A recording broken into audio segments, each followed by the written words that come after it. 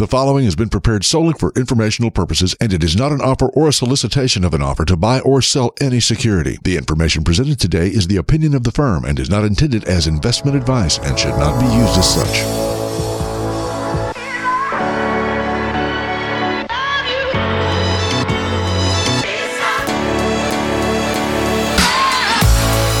Welcome to Biblically Based Wealth Management with your host, Kevin Bruce. On this show, Kevin combines academic, behavioral, and biblical financial principles to separate the wheat from the chaff in investing and retirement planning.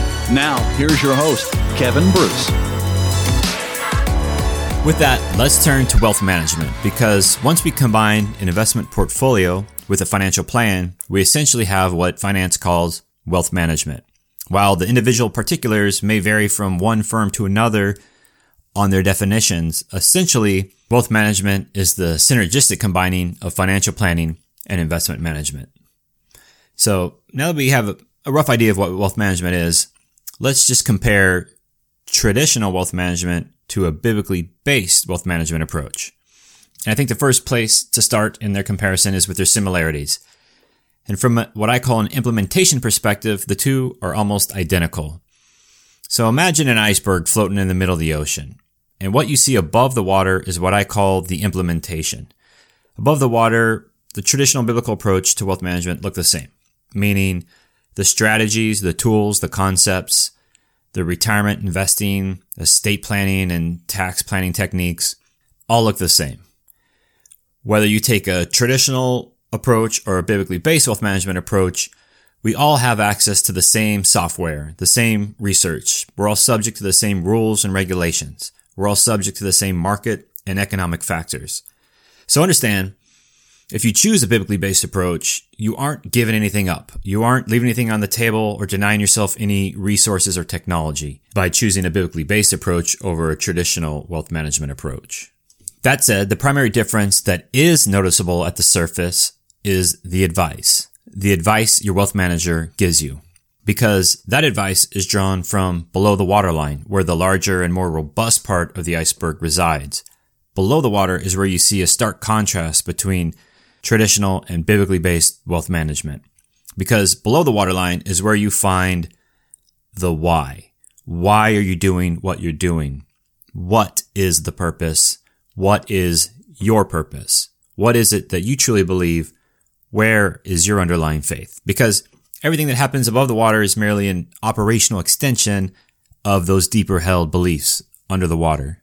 Now that we've discussed the above the waterline similarities, let's dive in to the underwater differences between traditional and biblically based wealth management. And we don't have a lot of time together today, so I'm just going to go straight to the heart of the issue. Over the past 20 years, I've helped many clients from around the country, and I can honestly say that regardless of their level of wealth, their age, or anything else you might want to divide a group of people by, at the root of it, when making financial decisions, everyone is looking to achieve one of or a combination of the same three things. They're looking for peace of mind, a sense of accomplishment, and contentment. To further clarify, peace of mind means they want safety, they want security, they don't want to have any financial worries. A sense of accomplishment is people want to have done something, have made their mark, or made the world a better place, or to have an accomplishment, something with deep satisfaction they can look upon and be proud of. And then contentment, to be happy with what you have and where you're at in life and who you are, and to no longer long for something else, something different, something new, to no longer try to keep up with the Joneses. And why those three things are the core of what people are seeking with their financial decisions, the way they might state them can come out in various forms, such as, I want to retire at age 50. I need X millions of dollars in my account, or I don't want to worry about running out of money, or they want to travel the world, buy a beach home, fish and hunt, spend time with the grandkids, start a new business. The goals themselves can manifest in many ways, but the core underlying three desires are always the same. People are looking for peace of mind, a sense of accomplishment, and contentment when making their financial decisions. So what a traditional wealth management approach does is it draws a straight line and has you connect the dots. And the conclusion is, if I have the money, then I can achieve my financial goals. And if I can achieve my financial goals, then I will have the three things: peace of mind, sense of accomplishment, and contentment. However, by doing this, money becomes the most important thing standing between where you are now and what you want most in life. So either by design or default, money takes center stage in your life. If we look at what the Bible has to say about this, we learn that this view is both dangerous and false. In Matthew 6:24, Jesus says, "No one can serve two masters. Either you'll hate the one and love the other, or you'll be devoted to the one and despise the other. You cannot serve both God and money." So who's going to take center stage of your life? In Ecclesiastes 2:10, in the words of Solomon, who happens to be the richest and wisest man who has or ever will have lived, the one who loves money is never satisfied with money, and whoever loves wealth is never satisfied with income. This too is futile. So just to reiterate, the richest and wisest man who has or ever will have lived just said, money and wealth doesn't satisfy. This is directly contrary to what traditional wealth management tells us, is that if we have enough money and wealth, then we can achieve everything we want in life and be satisfied. And I don't know about you, but I'd rather take it from someone who's actually achieved it and lived it than some academic who's merely theorized upon it. So what the traditional approach is doing here is setting you up for failure, because the goalpost will always change. What we draw up as contentment, peace of mind, or sense of accomplishment today will look different in 30 years when we get there. And that's usually because of a couple of reasons. Either we just fail to get there, or we start to make progress towards there and we move the goalposts. Or worse yet would be we actually get there and achieve it, and then we realize, well, that was unfulfilling. Now what? So, quick story about unfulfilling. In 2014, I signed up for an Ironman triathlon, which is a 140-mile race consisting of swimming, biking, and running. And you have 17 hours to finish it. And basically, I signed up as a way to challenge myself.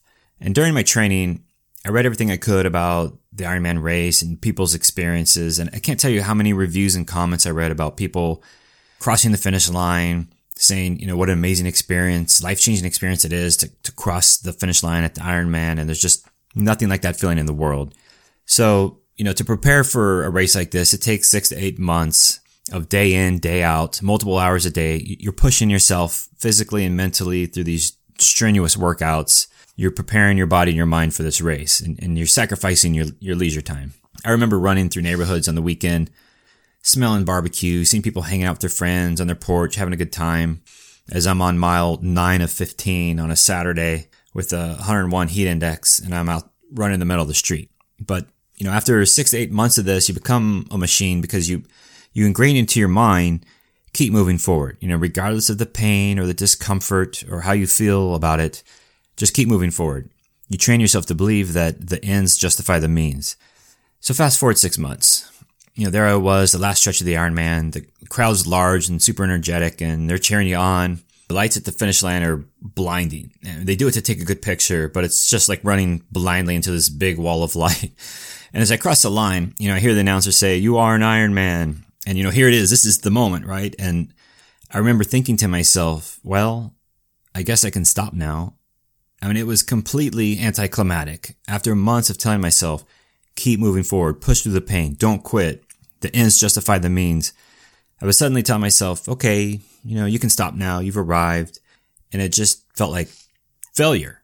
I had accomplished my goal, but it just didn't feel like it. I'd worked so hard, and, here it was, I'm done. It's like, okay, now what? It's like, well, I guess I'll sit down and eat a burrito. And that's what I did. But that's the idea of traditional wealth management, is that you draw up these goals and a certain belief is held that they're going to fulfill this purpose or meaning in your life, and then they don't, whether you achieve the goals or not. Now let's contrast the traditional wealth management approach with a biblically based wealth management approach. In biblically based wealth management, we believe that those three things that traditional finance is chasing with money, peace of mind, contentment, and sense of accomplishment, is achieved independent of your level of wealth, and they cannot be acquired with money. We believe those three things are free to all those who believe in God and follow His will for your life. And let's look what the Bible has to say about these three things. What does the Bible tell us about contentment? Well, Philippians 4:11 through 13, you may have heard Philippians 4:13, which is I can do all things through him who strengthens me, or I can do all things through Christ who strengthens me. That verse gets used quite a bit. But if you read back a couple verses, you get a little bit more of the context. And it says, I know what it is to be in need, and I know what it is to have plenty. I have learned the secret of being content in any and every situation, whether well-fed or hungry, whether living in plenty or in want. I can do everything through him who gives me strength. Hebrews 13:5 says, keep your life free from the love of money and be content with what you have. For he said, I will never leave you or forsake you. So that's great news. The first verse tells us that contentment comes through Christ who gives us strength. And the second verse tells us that God will never leave us. So we can have eternal contentment. Okay, so then what does the Bible tell us about peace of mind? Philippians 4:6 and 7. Don't worry about anything, but in everything, through prayer and petition with thanksgiving, let your requests be known to God. And the peace of God, which surpasses every thought, will guard your hearts and minds in Jesus Christ. So the Bible is telling us that peace of mind is found by having faith in God. And then for sense of accomplishment, we don't look at sense of accomplishment with a spirit of pride, but through our humble service, bringing glory to God in all that we do. Matthew 23:12, Jesus said, whoever exalts himself will be humbled, and whoever humbles himself will be exalted. So our sense of accomplishment is not for us to bestow upon ourselves. Our sense of accomplishment comes from humbly serving others and living the unique life that God has for each of us. Our sense of accomplishment is defined as hearing the words, well done, my good and faithful servant. I mean, let's be honest, there's no better estate plan than that. But just to recap, so we're all clear, there is nothing in the Bible that states the necessity of meeting your self-proclaimed financial goals in order to achieve peace of mind, contentment, or sense of accomplishment. And that's because these are a gift from God, a dividend for placing our faith in him and living a life according to his will. So please stop associating money with peace of mind, contentment, and a sense of accomplishment. So if we don't have to worry about these things, what are we supposed to be doing? Well, Jesus made it clear with the Great Commission in Matthew 28:18 through 20. Then Jesus came to them and said, all authority in heaven and on earth has been given to me. Therefore go and make disciples of all nations, baptizing them in the name of the Father, the Son, and the Holy Spirit, and teaching them to obey everything I've commanded you. And surely I am with you always to the very end of the age. So you might be thinking, well, that sounds okay, but how am I supposed to do that? Well, Romans 12:4 through 6 says, for just as each of us has one body with many members, and these members do not all have the same function, so in Christ we, though many, form one body, and each member belongs to all the others. We have different gifts according to the grace given to each of us. So this means we have a unique purpose and a unique role to fill in the body of Christ. Moreover, there's a plan for us that's already in place. Ephesians 2:10 says, for we are God's handiwork, created in Jesus Christ to do good works, which God prepared for us in advance to do. Psalms 139:16 says, your eyes saw my unformed body. All the days ordained for me were written in the book before one of them came to be. So let's just take a moment and unpack all that. Number one, God has given us each a common goal, and that goal is to spread his word and to teach his people to follow him. So we're all on the same page. We're all on the same team. 2, God has given us each a unique purpose. We're each uniquely equipped to play a certain position on the team. And 3, God has a plan. God has a game plan for each of us that was designed before we were born, designed for us to succeed. So the only thing left for us to do to complete God's plan for our life, which is a plan that's more fulfilling and richer than anything that we could dream up for ourselves, is to put our faith in God. Proverbs 3:5 and 6 says, trust in the Lord with all your heart and lean not on your own understandings. In all your ways acknowledge him, and he will direct your paths. Jesus stated in Matthew 6:31 through 33, don't worry, saying, what will we eat, or what will we drink, or what will we wear? For the idolaters eagerly seek all these things, and your heavenly Father knows that you need them. But seek first the kingdom of God and his righteousness, and all these things will be provided for you. I think one final verse that can sum up the debate between traditional and biblically based wealth management is Proverbs 19 and 21. Many are the plans in a man's heart, but it's the Lord's purpose that prevails. So if we build our foundation on the Lord's purpose, if we build our foundation on the rock, then we will prevail. So there you have it. Biblically based wealth management is about putting God's plan for your life as a primary objective and aligning your finances around his plan. Have a great week, and God bless America.